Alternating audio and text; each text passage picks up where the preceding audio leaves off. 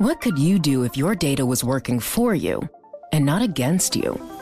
With Bloomberg delivering enterprise data directly to your systems, you get easy access to the details you want, optimized for higher-level analysis, and financial data experts committed to helping you maximize your every move. Our data is made for more, so you can show the world what you're made of. Visit Bloomberg.com/enterprise data to learn more. Henry Kissinger, the child refugee who rose to become U.S. Secretary of State, has died at the age of 100. He was one of America's most distinguished diplomats. Kissinger passed away at his home in Connecticut, according to a statement from Kissinger Associates. We get more on the life of Henry Kissinger from Bloomberg's Nathan Hager. Henry Albert Kissinger was born in 1923 in the German state of Bavaria. The oldest son of a Jewish schoolteacher, Kissinger was known as Heinz until he moved with his family to the United States in 1938 to escape Nazi persecution. At the age of 19, while excelling at City College of New York, Kissinger was drafted in the Army. He served as an interpreter in the country of his birth during World War II, and after the war, he helped to round up Gestapo officers as a member of the 970th Counterintelligence Corps. In an interview with Bloomberg's editor-in-chief John Micklethwaite, Kissinger said he saw the first-hand impact of authoritarianism and totalitarianism in his youth. It was an experience which is so elemental that it becomes part of you. Kissinger brought that experience back with him to the United States. He resumed his studies at Harvard University. His doctoral dissertation there focused on balances of power in 19th century Europe. As a tenured professor at Harvard, Kissinger honed the conservative realpolitik worldview that would dominate his thinking on foreign policy for more than a half century. Kissinger also cultivated relationships with policymakers in Washington. That led him to the White House in 1969 as National Security Advisor to President Richard Nixon.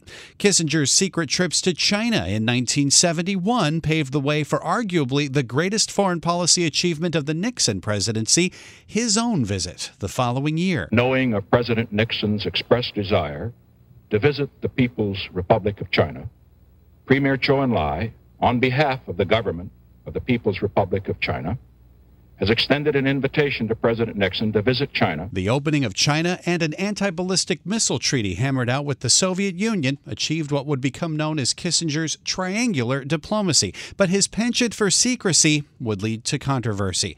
Kissinger was the first person to serve as both National Security Advisor and Secretary of State at the same time.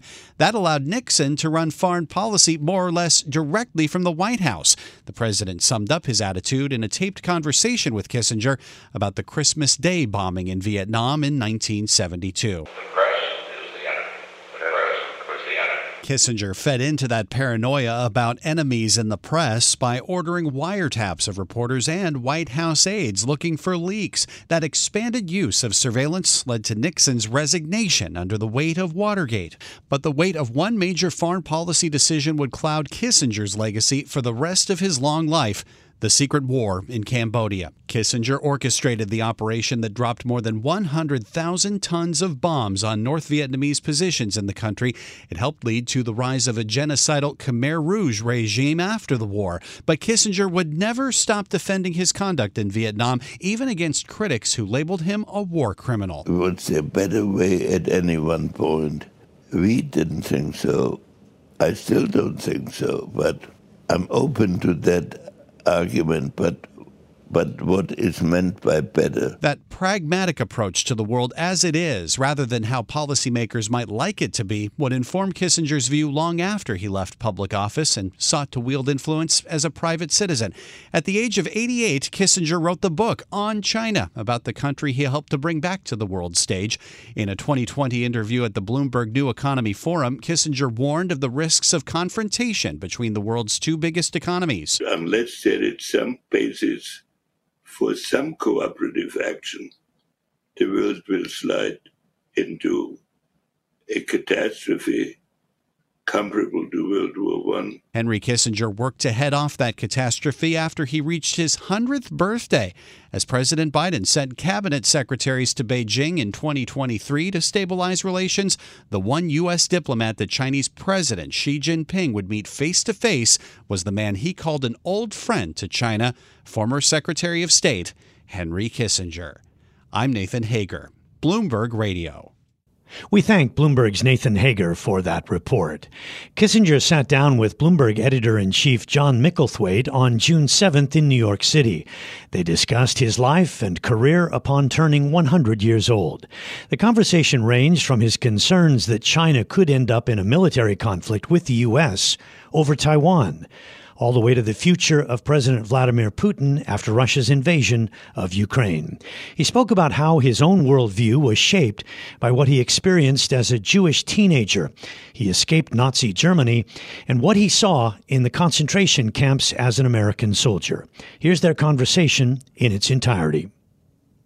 There are few living people who have had as great an impact on how the world stands today as Henry Kissinger. He has advised American presidents since the 1960s, stood toe-to-toe with the likes of Chairman Mao, Golda Meir and Vladimir Putin, changed the fortunes of countries in ways that are still admired, condemned and debated. 70 years ago, as a young man at Harvard, Kissinger wrote that in the life of every person there comes a point when he realizes that out of all the seemingly limitless possibilities of his youth, he has in fact become one actuality. One's journey across the meadows has indeed followed a regular path. Having just celebrated his 100th birthday, you might imagine Henry Kissinger's path is now set.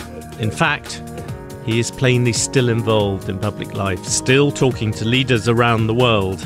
His legacy can be felt from Cuba to Cairo, but we've broken this interview into 3 geographic parts. Europe, where he was born, the United States, where he found power and fame, and Asia, which he transformed. And then we have a more personal epilogue to do with that legacy.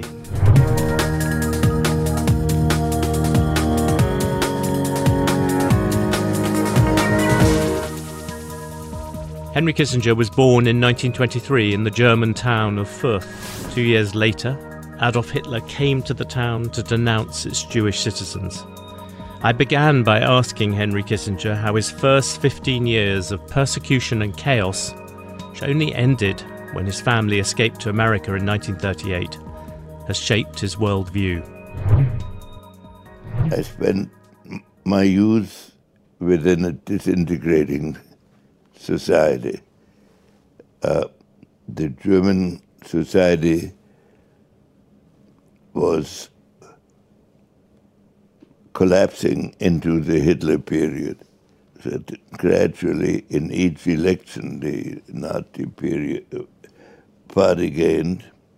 And then when Hitler finally came to power, I, together with all my family and all the people I knew well, became part of a discriminated minority, living in a town in which there were signs at every public place that Jews are not welcome here, and at the entrance to every town when you entered it by train or car or anywhere.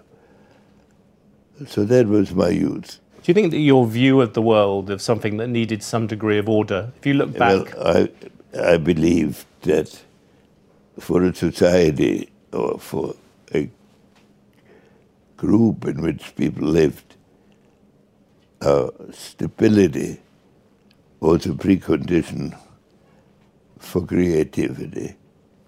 Now, that's not a thought I had then so precisely, but stability meant a great deal. The next time you came back to Germany was in the war. You came back as a soldier, you fought in the Battle of the Bulge, you saw the concentration camps, you took part in this the rounding up of Nazis, all by the age of like 24, 25. That is a hinterland that very few people in modern politics have. If you look at the people you dealt with, de Gaulle, Mao, all those people, they had seen warfare. Well, I came back to Germany as a rifleman in the 84th Infantry Division of the U.S. Army. And so I saw war in its most immediate form, under circumstances in which your fellowship with your fellow soldiers is your hope of survival. And everything depends on it. And I was lucky that my fellow soldiers of that period were from northern Illinois and southern Wisconsin. It was called the Rail Splitter Division after Lincoln. And so that was the environment. So then, as the battle neared the German border, during the Battle of the Bulge, I was transferred to intelligence, which was still at the front, but not right in it, about 2 miles back in the civilian population. But so I saw the impact of authoritarianism and totalitarianism in my youth, and of war in the next period.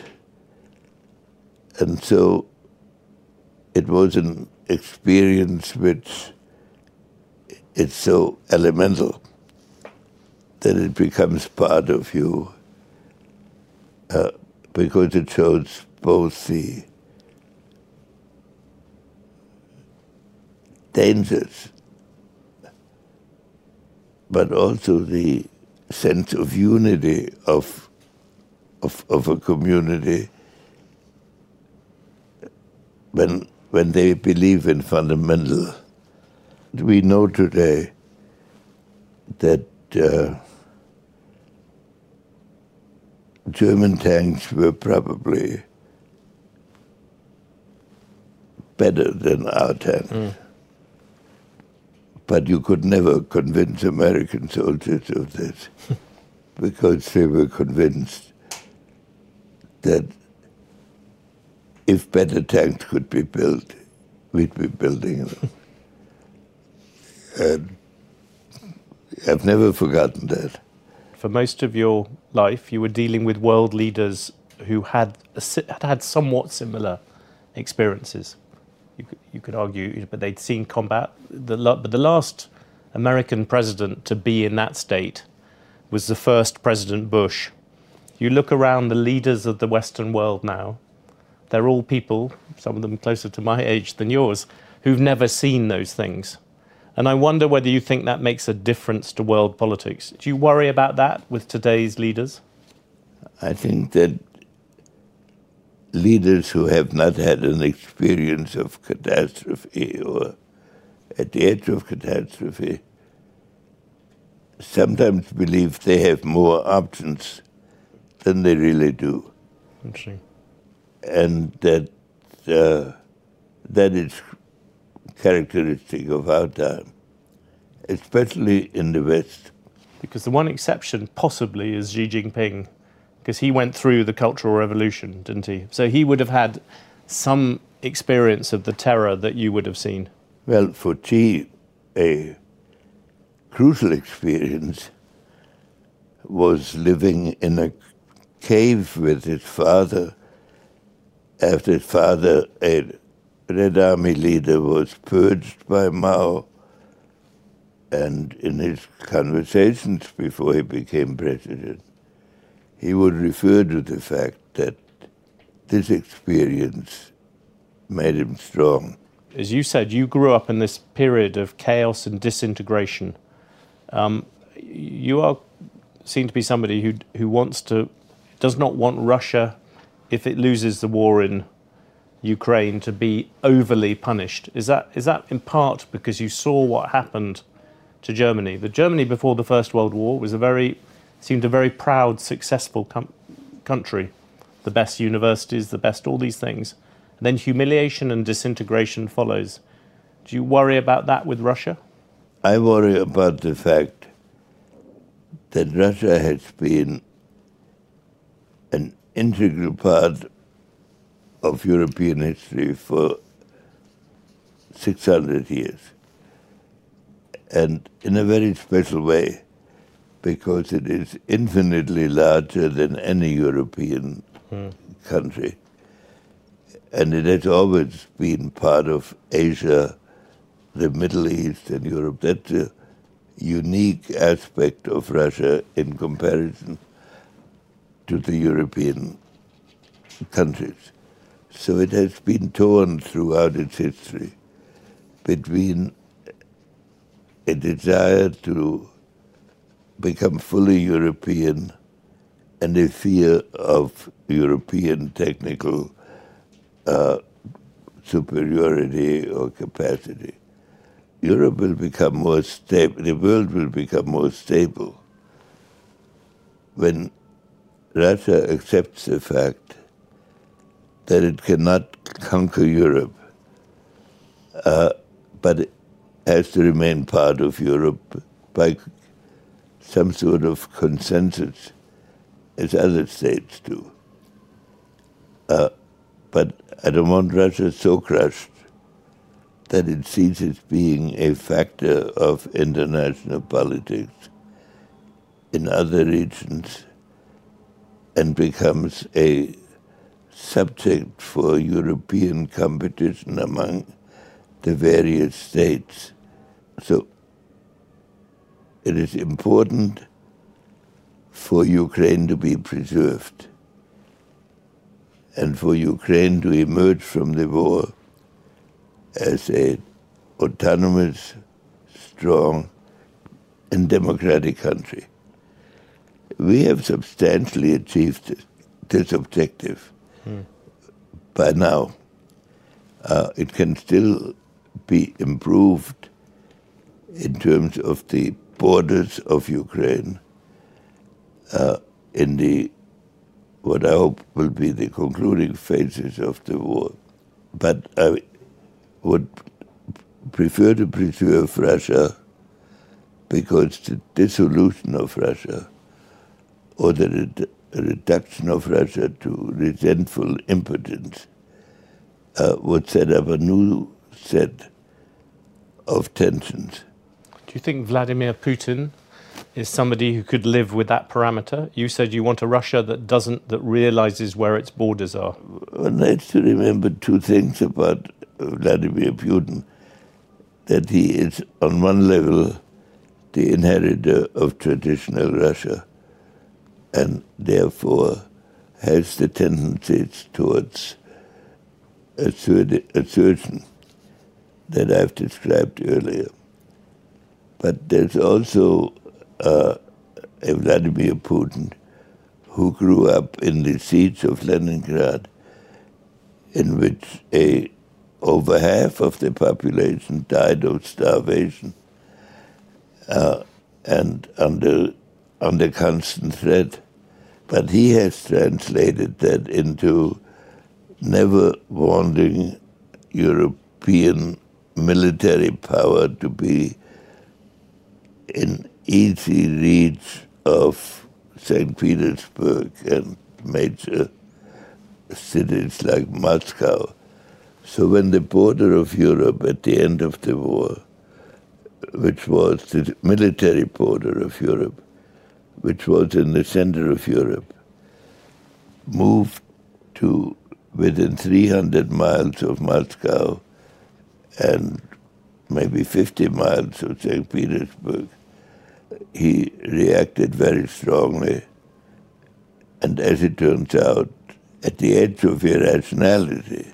You once said to me that Vladimir Putin was more Dostoevsky than Hitler. Do you still think of him in that way? Yeah, I think he's a Dostoevsky-type figure, beset by ambivalences and unfulfillable aspirations, but not devoted to power in the abstract,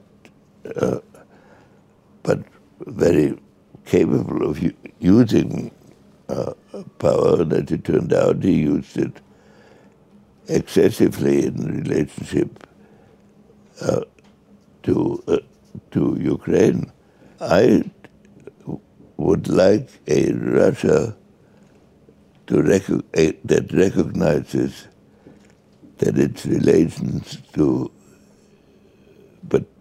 to Europe have to be based on agreement and a kind of consensus. And I believe that this war will, if it ended properly, may make it achievable. If it's ended on the terms you're describing, do you think Vladimir Putin can survive in power? It's improbable. On the other side of the fence, at the moment we have the Ukrainian counter-offensive seems to have begun. Do you see that as the last offensive before you have to move to diplomacy and peace talks of some sort? Well, I began to urge moving towards diplomacy a year ago when I urged that the various parties to the conflict ask themselves how they want to end it. Not that they would end it right at that point, but that they would know what their political aims were. I think that becomes increasingly important as time goes on. Lest we wind up at a point where the war becomes its own objective and where military operations and military relations between powers dominate all of this geopolitical thinking. And at that point, countries like China will have to become, from their point of view, increasingly active. And that would spread it into a world conflict. Do you think that is actually the real danger, that the Donbass doesn't become Europe's frontier with Russia? It becomes sort of Europe's frontier with China, that Russia gets driven back into the arms of China? Well, it could happen because Russia gets driven back or because Russia collapses. And disintegrates as a functioning major autonomous state. And therefore it requires thought in this current phase, which I support. I think we were correct in resisting the attack on Ukraine. We talked about China and Russia. One power that could emerge much more powerfully from this particular episode is Germany. Germany is probably the country that's going to rebuild Ukraine if it happens. It may be involved in rebuilding Russia. And within Europe, if you visit Spain, if you visit Italy, you can feel that the frontier of Europe has been dragged to the east. So the center of Europe is now closer to Berlin, so to speak. And that Germany, by the fact it's been involved in supplying more arms and everything like that, that it looks set to become a bigger power in Europe. Do you agree with that, firstly? And secondly, do you think that Germany is ready for that task? I agree that with this description of the transformation of the center of gravity in Europe, it's been inherent since before World War I, and was one of the causes of World War I because of the refusal of other countries to accept this reality, but also because of the inability of Germany to understand the transformation of its own position. Because the leading country has to be an example of moderation and wisdom in balancing the interests of all the countries if they are to be participants in the system. And historically, Germany wanted to exercise its potential by domination. And its tragedy has been, after the retirement of Bismarck, the failure to learn this lesson, which dragged it into two training wars, which altered the entire position of Europe in the world. So now it is again in this position, and it has no leaders with an experience of either the Nazi period or of the war. So they have to construct a system by themselves. And they're new, they're in office only a year or so. And this is not a reflection on their abilities, but a description of a new challenge for them that hasn't existed in that form before.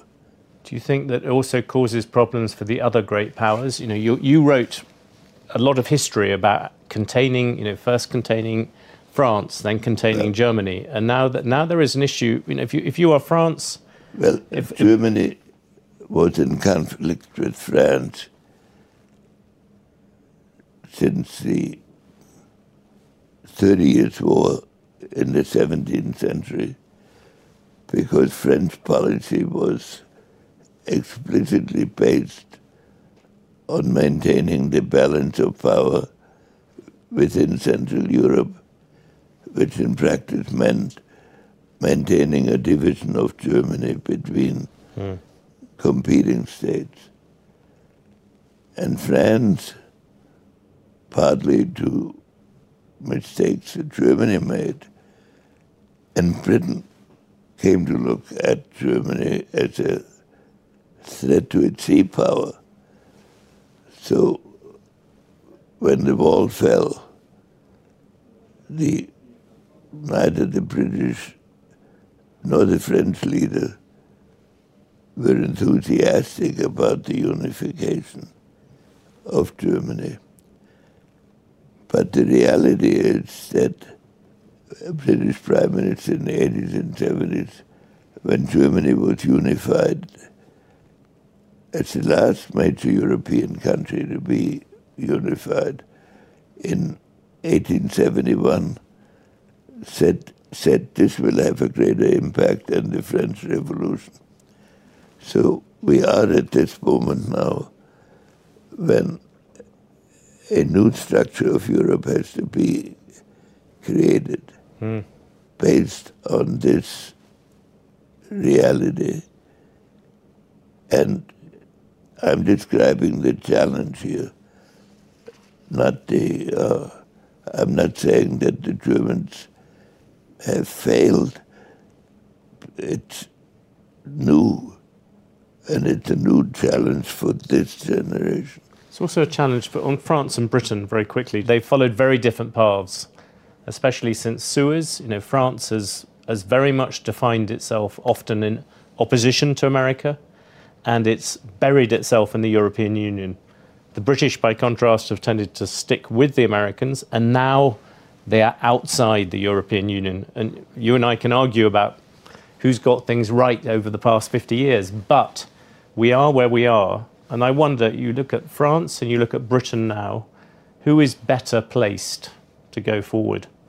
Britain outside the European Union, France inside it? Psychologically, Britain is better placed, because in the structure of the world that one can imagine appearing, whatever Europe does to its own construction, its cooperation with America and pursuing parallel policies with America will have to be an essential component on it, because by itself, opposing all the other major power centers, Europe is in a difficult position to do that, and it may be impossible. So Britain historically is better placed to do it. Britain's problem is its connection, how to connect with Europe, not how to connect with the United States. It has the history of the special partnership and an instinctive fear in Britain that the danger comes from across the oceans and comes from across the border, while in Europe the instinctive fear is the danger comes from land invasion. So for Britain to link to Europe has turned out to be not possible organically. So it now has to be done by policy. And I think that So you actually think Britain would, might disagree with you on this, but you think that Britain is sort of psychologically happier outside the European Union? Yes, I think it is.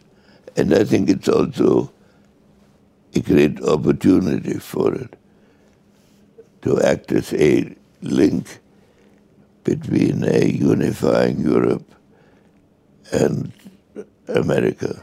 You're listening to a special conversation with distinguished diplomat and former U.S. Secretary of State Henry Kissinger. We'll have more of that conversation next. What could you do if your data was working for you and not against you?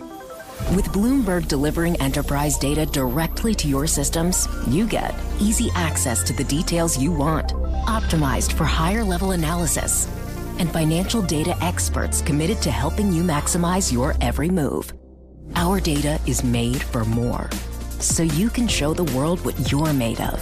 Visit Bloomberg.com/enterprise data to learn more. Henry Kissinger has died at the age of 100. We're listening to a special conversation he had with Bloomberg editor-in-chief John Micklethwait not too long ago. He discusses his life and career. Let's hear more of that conversation now. America has never been true to itself unless it meant something beyond itself. Henry Kissinger said those words about his adopted homeland in 1973. He first arrived in the United States in 1938 as a 15-year-old refugee. I began the second part of our conversation about the United States by asking if his life story was uniquely American. Could he have achieved what he has done anywhere else? Absolutely uniquely American. I was at a dinner in Germany where the German Chancellor of the Democratic Germany was present, and the American ambassador rather amazingly asked the Chancellor what would have happened to me in Germany if I had survived into this period. And he said, I would be a junior professor in Munich at Munich University. That brings us very nicely to the next phase of your life. You go to Harvard. I think at different times of your life, you had thought about chemistry and being an accountant, which is a wonderful image. But one of your mentors, Fritz Kramer, had a phrase about you were musically tuned to history. You go to Harvard, and the other kind of great figure of your youth, Bill Elliott, a professor at Harvard, directs you towards the philosophy of history, rather than just history itself. And that's where you get all the Kant or the Spinoza. Is that a really important difference? You've always been obsessed not just by history, but the ideas behind it. Later on in life, my views and those of many of the academic community at Harvard can be charitably described as not parallel. But in that period of my life, which in a funny way was a second immigration into America. The first from Germany and the second from the army. Harvard played a very important role because it gave me confidence or inspiration, it's a better word, into the direction. I was sort of divided. I was doing extremely well in chemistry, mostly based on memory. And I went to see the head of the chemistry department. His name was Professor Kistiakowsky, became a very well-known figure. And I asked him whether I should major in chemistry. And he said, if you have to ask me, no. And so this then, but I was on that other course already inwardly. It gave me the confidence to do it. The philosophy, I was most interested at first in philosophy, in theory of knowledge and theory of values. But history is a way to combine the inherent uncertainties of philosophy, inherent because so far no absolute answers have ever been found by any civilization, with the results of what actually happened. And so as I progressed in development. I became philosophy of history became my dominant theme. And I think if one reads my books, that theme runs through all of them. Where in your life has that idea of the philosophy of history been the ideas been most challenged by reality? You know, you've said that history is interesting because you get reality conflicting with the ideas. No, life is torn between managing the present and the evolution of the present, so that in individual lives, and of course magnified into society's lives, there's always the ambiguity that emphasis on the present leads to stagnation, and that therefore everything else around you will outstrip that society. And so how to strike that balance between ultimate values and what reality imposes on you. And reality is never quite adequate, but ultimate values are too absolute because they demand a degree of imposition on others. How to strike that balance is maybe given to us as our insoluble problem to keep our motivation at the appropriate level. Isn't that quite interesting? Isn't that also the story of American foreign policy? You have this. You've always argued that there's this set of ideals that America wants to live up to. It's a special problem for America, because we have been as close as it is possible to be satisfied with where we are.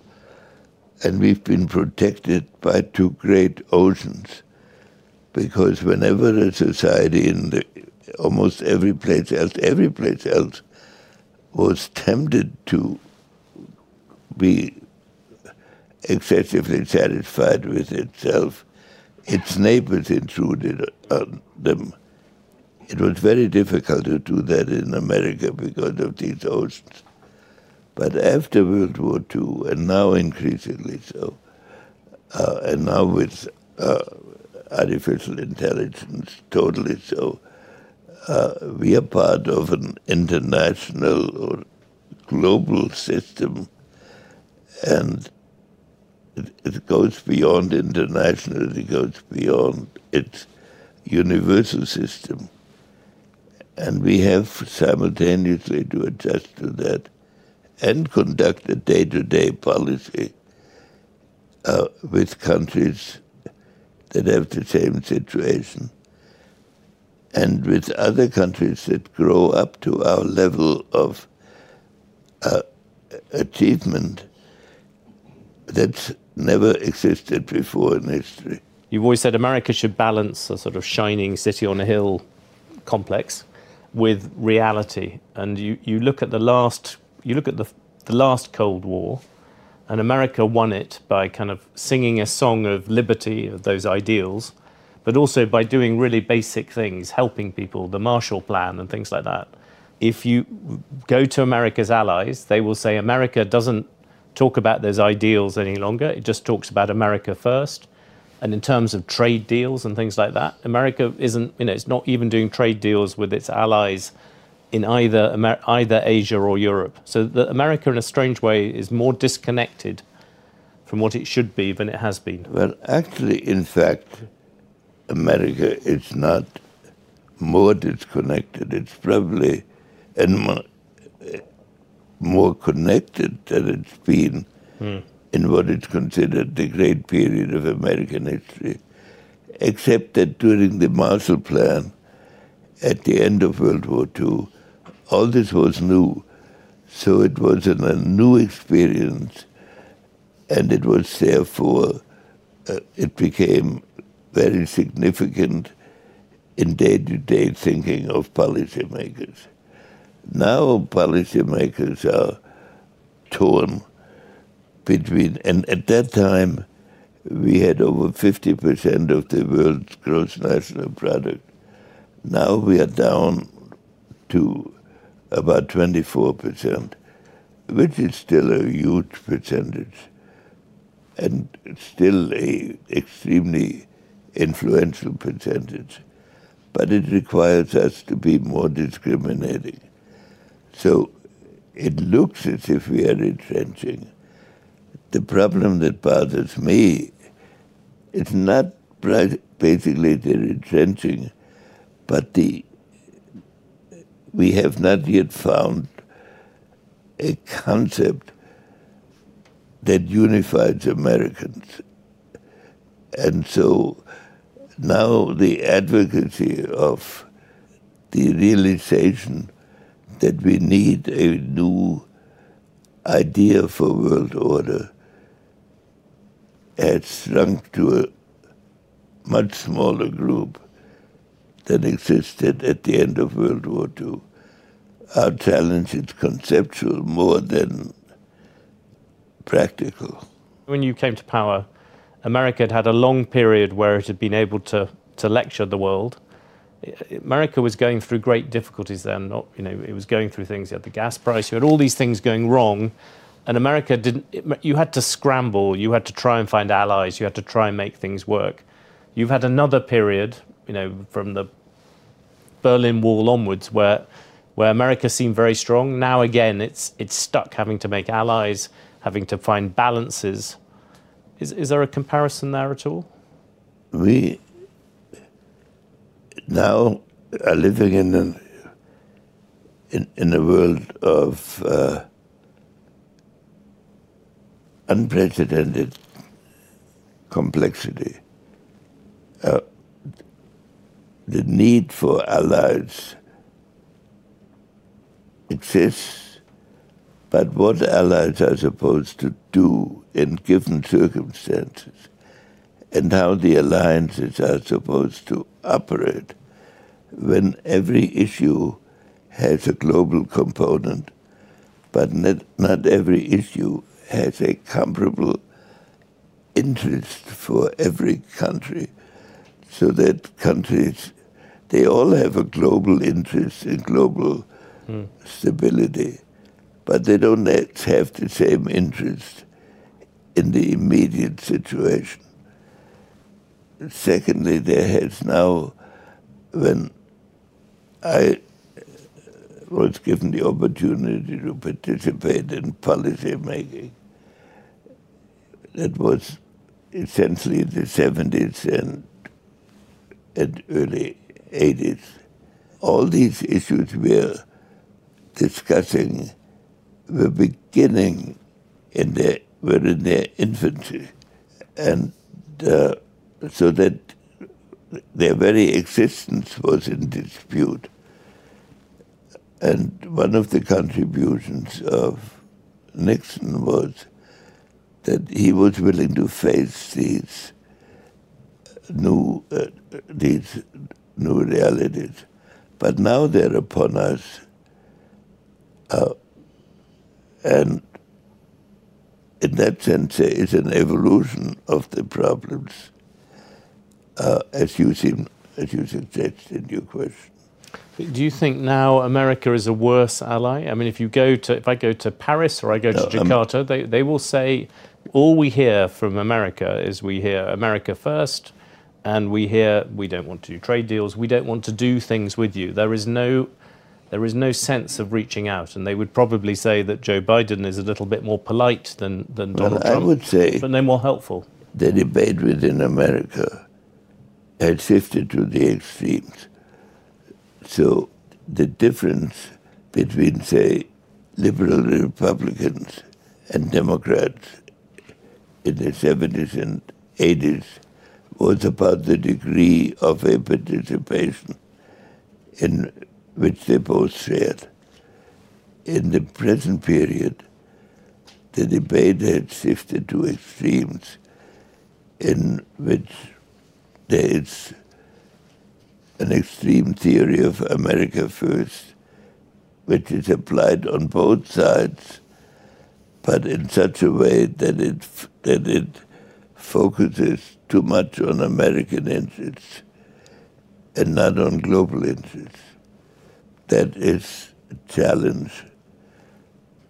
But anyone who wants to conduct a serious American foreign policy must balance the two, or America will become isolated. Do you think the current administration is doing a serious job at that?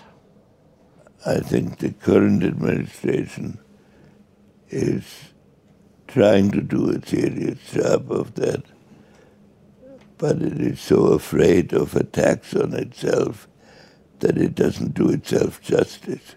You were a Rockefeller Republican. Nowadays, there are no Rockefeller Republicans. There's Democrats on one extreme, and there's Republicans on the other. This center of American politics, the fact it's disappeared, do you think that has dramatic foreign policy implications? I think that center still exists, but it doesn't have doesn't have an articulate expression yet. Would you ever like to see an independent party in America?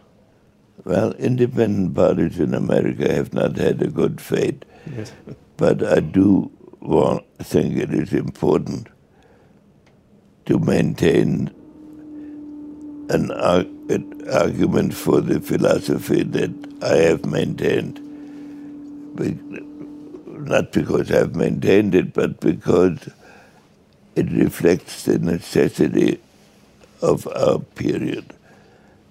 And that becomes magnified if you consider that we are now in the field of artificial intelligence at the very beginning of a colossal transformation of human consciousness, which will have to be built into this foreign policy. But we have a paradox, don't we? You have these issues. You have artificial intelligence, you have climate change, you have maybe the global economy, where interconnectedness is incredibly important, but America doesn't seem to follow it. That is in the current world.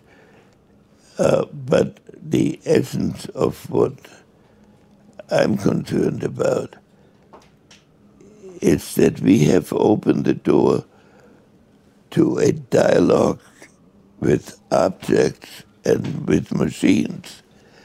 That when the printing press was invented, it transformed the human consciousness and set off what we call now the Enlightenment, which has been going on for 500 years.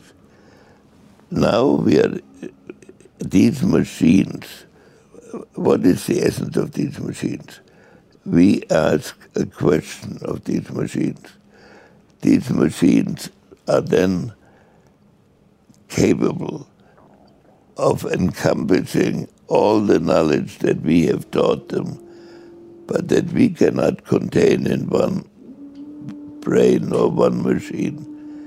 Look at it, give us an answer, and we act on the basis of that.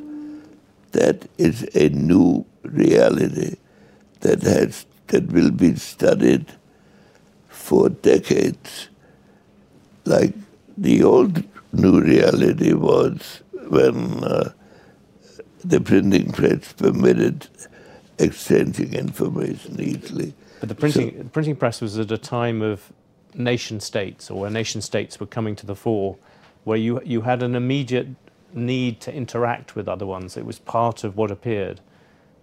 AI is coming part, as you described, in America, which doesn't have borders. No, but I think America will be driven by reality into studying and so will all other countries.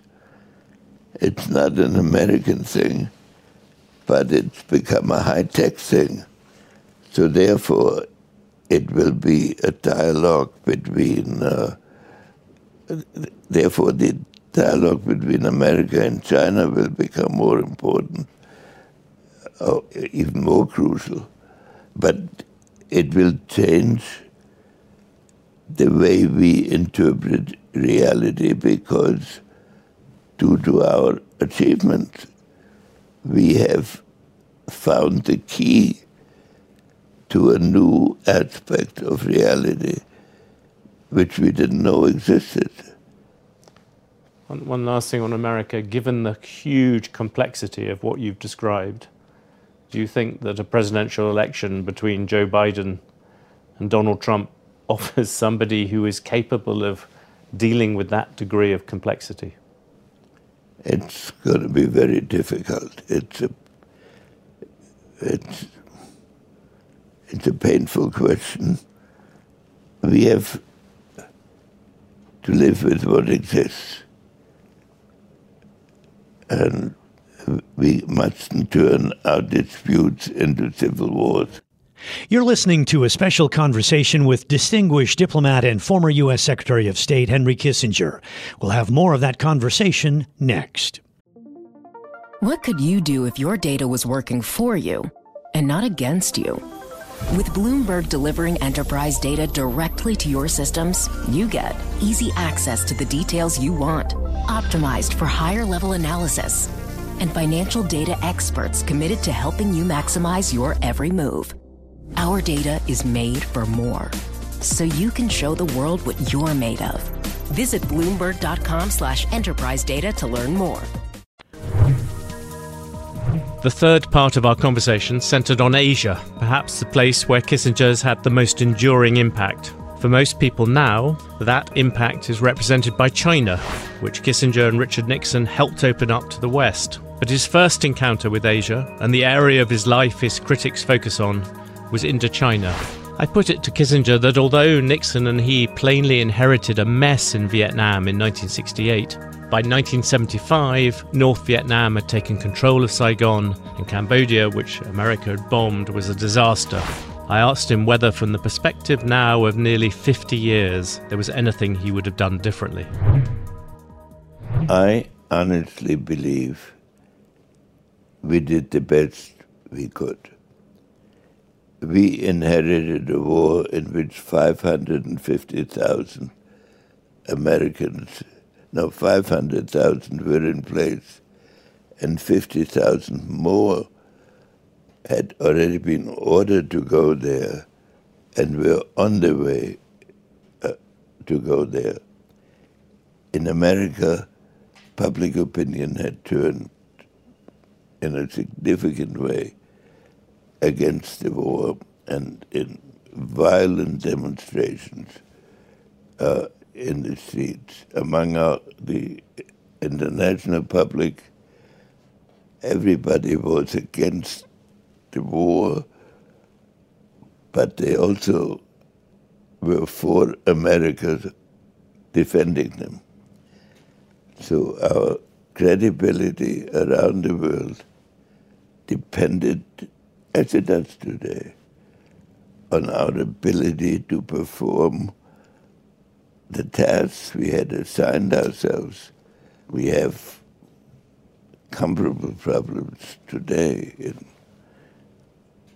issues in Taiwan and elsewhere, Ukraine. So our decision was to try to end the war under conditions in which the control over their own destiny fell more and more into the hands of the South Vietnamese. We gradually withdrew our troops, conducted negotiations, but also conducted enough military operations so that our adversary, now quasi-ally, but our then adversary did not become convinced that he could take over. We did not want what later was an Afghanistan-style withdrawal, which was for 2,500 people. We had 550,000 people, plus 1 million armed Vietnamese in place. So was it at every stage conducted with the absolutely, was there a better way at any one point? We didn't think so. I still don't think so, but I'm open to that argument, but what is meant by better? We reduced American casualties substantially so that by the last year of the war, they were in the thousands. When the Nixon administration came in, they were reduced to less than 100 in the last year of the war. And we withdrew from ground combat within 2 years. At all times, maintaining a negotiation. The irreducible demand we had was an autonomous democratic government in South Vietnam. That was not granted until the last 3 months of the war, which is why they were the last 3 months of the war. At that point, we settled. But then the next question became, could we maintain the settlement? We believed that we could maintain the settlement as we did in South Korea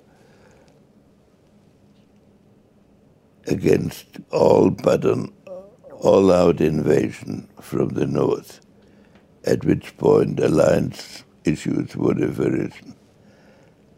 But we believed against foreseeable infiltrations, we could maintain the autonomy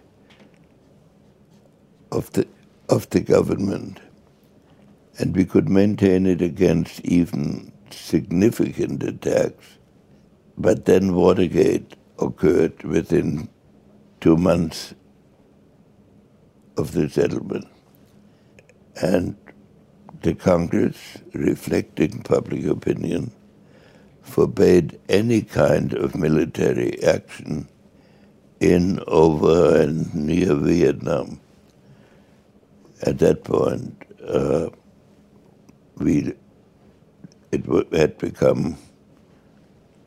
had destroyed the basis.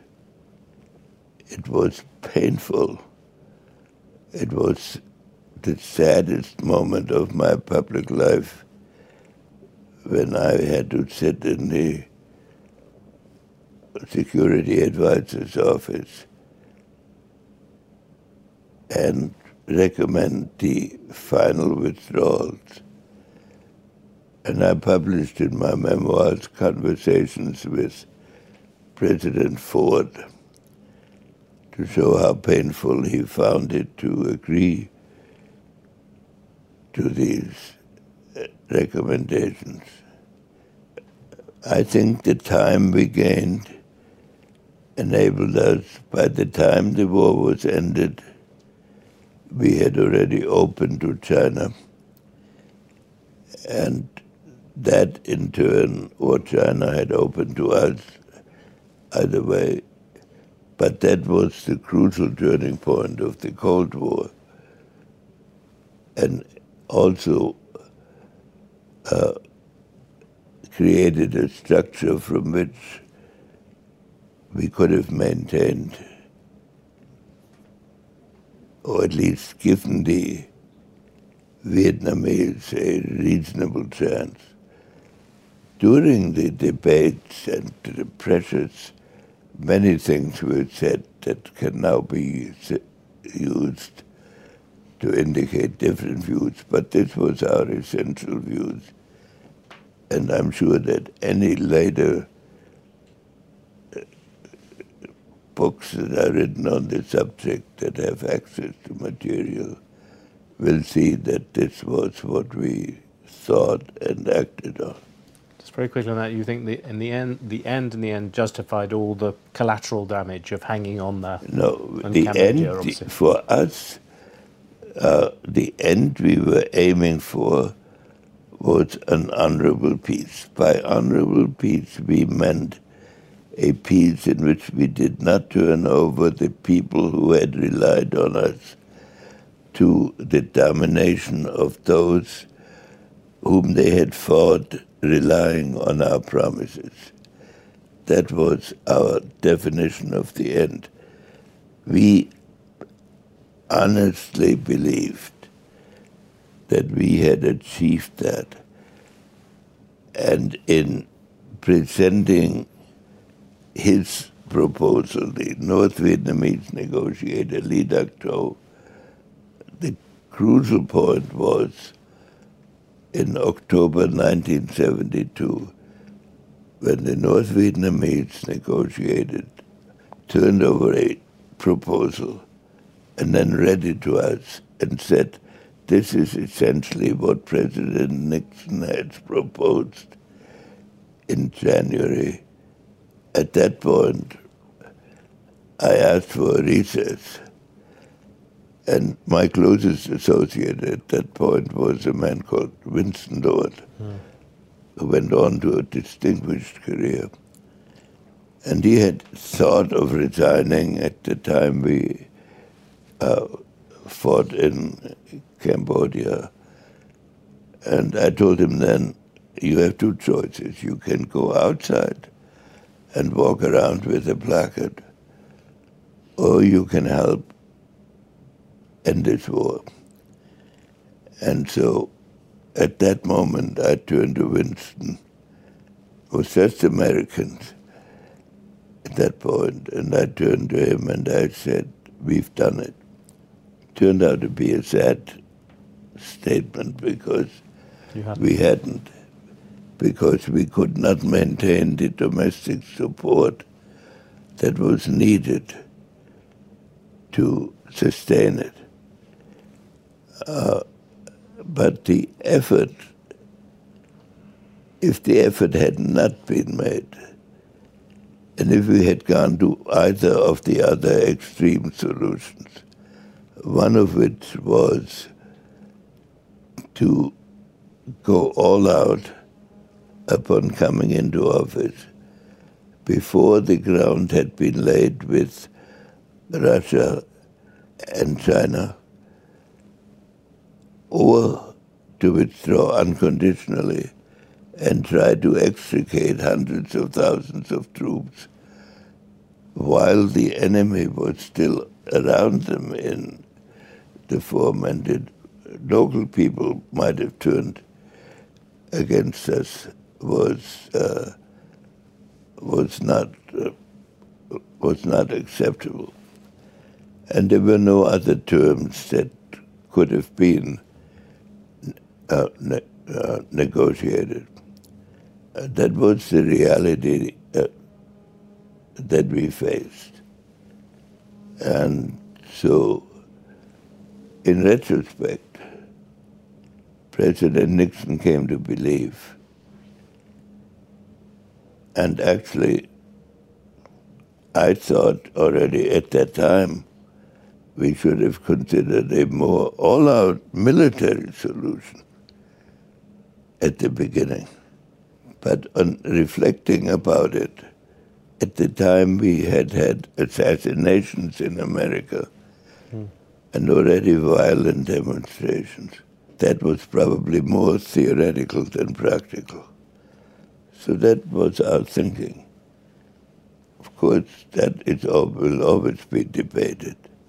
The other bit which you mentioned as being in part a reason why staying there made sense was China. From that point of view, you went there, you opened up... It was important for us to show we entered office convinced that a country of the magnitude of China and the history of China could not be kept out of the international system, and that we could not keep it out of the international system, that it would find a way to enter it. And so we began efforts to open relations.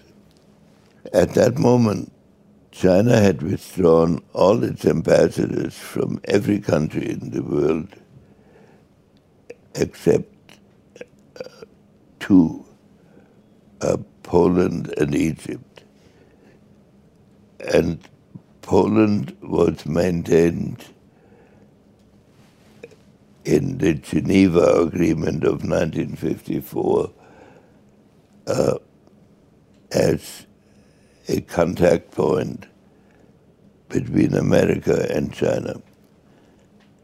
And negotiations began on a regular basis, that is, between the ambassadors. There were 162 meetings between 1954 and 1971.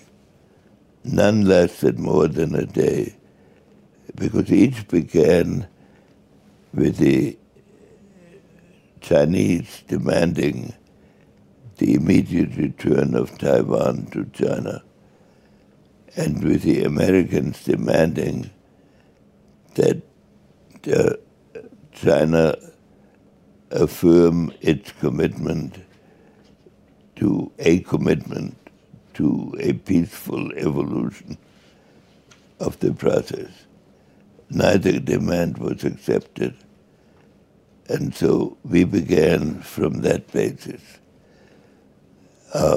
and then went through many contortions to establish contact and exploring many ways of possibly doing it, and finally found a way when President Nixon told Yaqub Khan in Pakistan that we wanted contact, that to convey to the Chinese that we wanted a real dialogue. And we emphasized it by sending an ambassador in Poland, the ambassador in Poland, to approach the Chinese ambassador at any social function to which all ambassadors were invited, which turned out to be a Yugoslav fashion show, which one normally doesn't associate with Yugoslavia. No. But we approached him, and it was at that moment we the ambassador, a few weeks later, drove up to our office, to our embassy, and said they were ready to begin negotiations. Those are the contortions through which things were conducted at the time. But from there, we worked together with China on the specific problem of enabling a dialogue which gave Russia something additional to think about, and then led to the easing of the Cold War and the culmination of the Vietnamese agreements, and to subsequent evolution of Chinese-American relations. There's always a metaphor where I think the first time you said we were in the foothills of a new Cold War, and then we went up to the mountain passes, then the world was on a precipice looking over. But each time we talk, the relationship between America and China seems to be worse. Is that true today? I'd say we are now at the top of the precipice. And one of the big problems is both sides need to step back from it simultaneously. If one of them steps back, it risks falling. So both have to decide to take the tension out of the situation. But there is an inherent difficulty in that relationship. China has been a great country for much of its history, but in the period that prior to the resumption of relations, in the terms of measuring power, China was much weaker than the United States. Its capacity was to stir up difficulty all over the world by using its diplomatic and potential commercial influence. As China grew in strength, which was inherent in opening the relationship, it gained the capacity of threatening the United States in the nature of modern technology. And the nuclear age, from the beginning, raised the issue that countries developing nuclear weapons and the capacity to deliver them were able to inflict the amount of damage that would normally require years of warfare, so that therefore their capacity to influence actions by threats grew. That was the dilemma of the nuclear age to begin with. And it was one reason why many of us thought negotiations for the reduction of that threat were important. So, with respect to Chinese-American relations, as China grew stronger, and as the American debate became more complicated, as we've discussed earlier, and as the Chinese government changed over the years, the tension became harder and harder to manage. And on the American side, it became a subject which it had not been of domestic politics, so that candidates are now influenced by the degree to which their opponents can accuse them of selling out to China. So that is the current problem. However, and it is a unique situation in the sense that the biggest threat of each country is the other. That is, the biggest threat to China is America in their perception. And the same is true here. That the biggest threat. On the other hand, wars have become either unwinnable with the advanced weapons or winnable only at costs that are out of proportion. And so I support efforts to negotiate with China, and I've been urging them.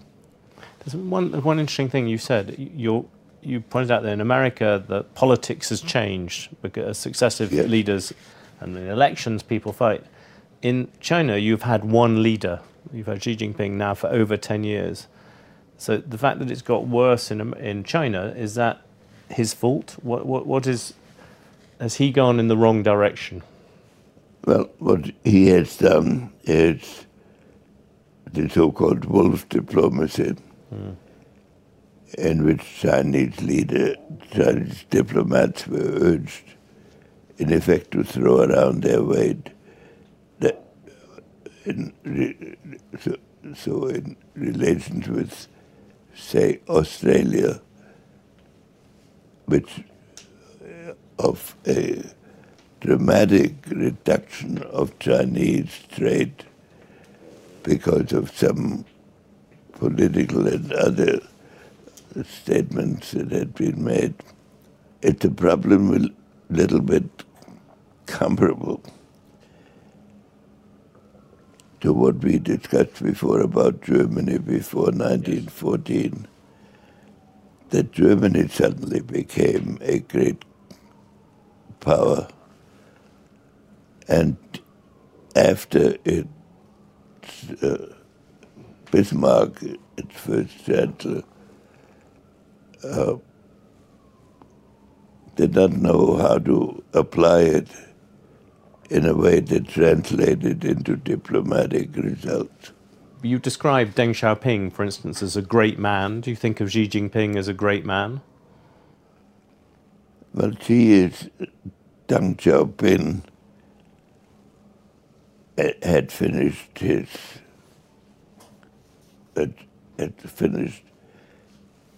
his destiny or his role. Yeah.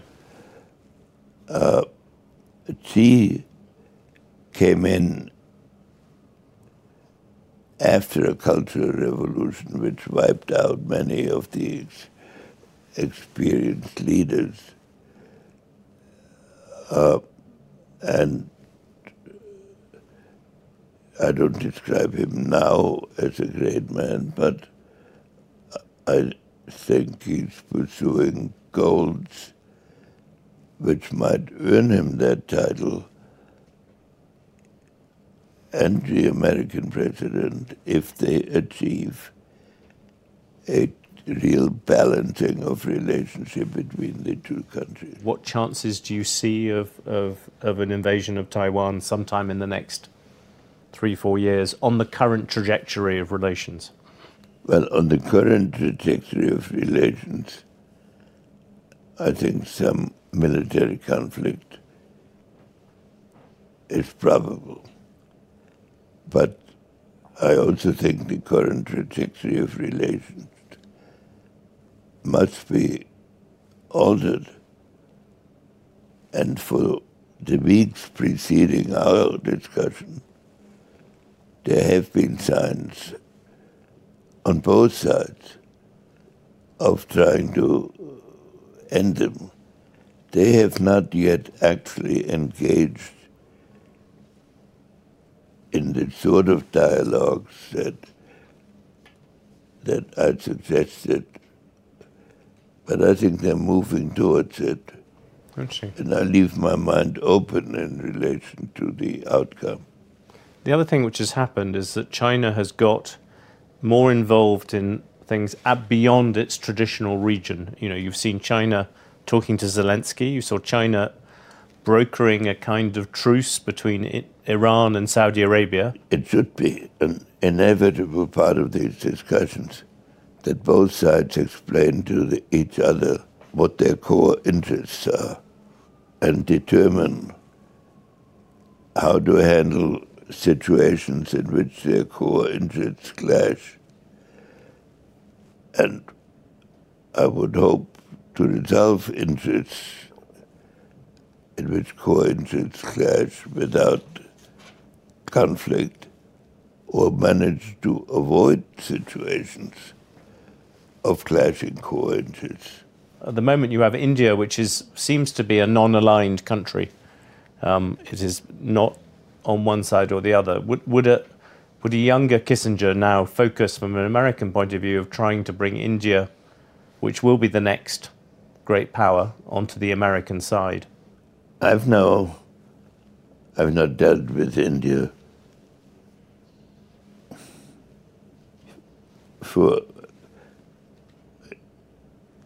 in terms of years, even longer than I've dealt with China. And at the early period of my dealing with India, their non-alignment was a source of considerable irritation because it took the form of lecturing us on the virtues of non-alignment. That choice was open to them, but not to us. When you are in a Cold War, you can't retreat from it and say you're now going to choose non-alignment. But in the decades which I've dealt with India since, I think their policy, their current policy, is extraordinarily thoughtful.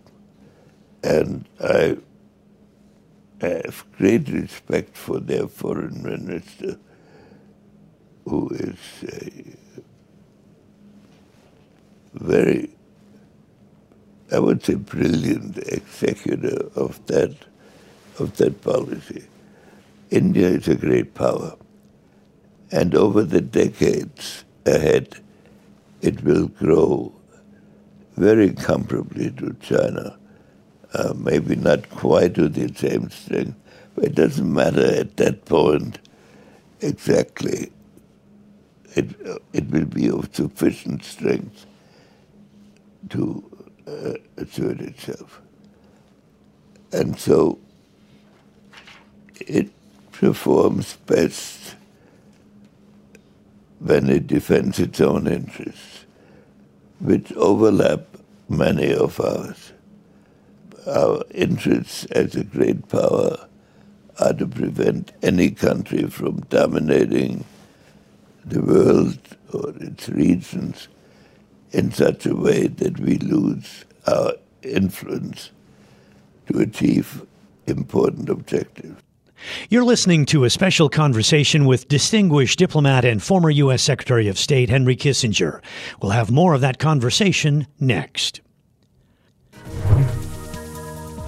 The final part of our conversation focused on legacy and the personal side.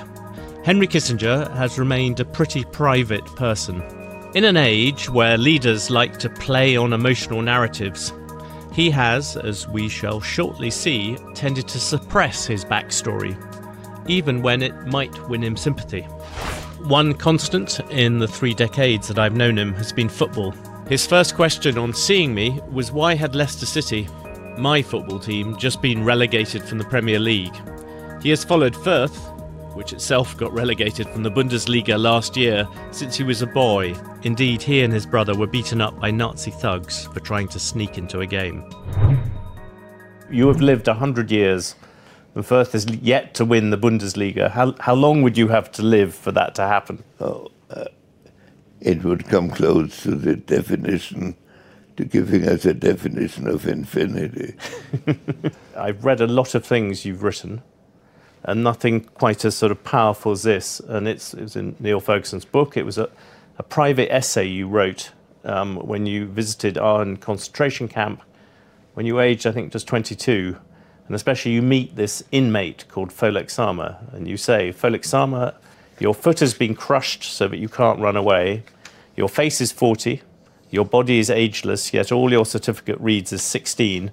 And I stand there with my clean clothes and make a speech to you and your comrades. Pholik Sama, humanity stands accused in you. I, Joe Smith, human dignity, everybody has failed you. You should be preserved in cement up here on the hillside for future generations to look upon and take stock. Human dignity, objective values have stopped at this barbed wire. As long as conscience exists as a conception in the world, you must personify it. Nothing done for you will ever restore you. You are eternal in this respect. Obviously had a very profound experience in you, but it's something you chose to keep sort of private for a long time. Do you think that's a different way of people seeing Henry Kissinger? It was a feeling that this concentration camp evoked in me. I wrote that within a week of having seen a level of dehumanization that we can't imagine, that people were too weak to hurt the guards that had kept them. And we killed some people by mistake by giving them solid food. So I wrote that for myself. I had no intention of publishing it because feelings about humanity can affect your own actions. A biographer discovered it. Not among papers I gave him. But it reflects an underlying reality that we have to recognize as lurking behind our technical capacities, and that we need to contain and prevent from breaking, and to use to prevent the barbaric side from breaking out. When you look back at your life now from the 100-year point of view, do you think that has been the core of it, is trying to do that? It's been an important core of it, but I don't advertise it. On that thing, I know you're 100, you're talking about writing 2 more books, but how, if not for that, how would you like to be remembered? It's out of my control. I try to do the best I could within the framework that we have discussed. Henry Kissinger, thank you very much for talking to Bloomberg. A very delayed happy birthday. Thank you very much. Thank you.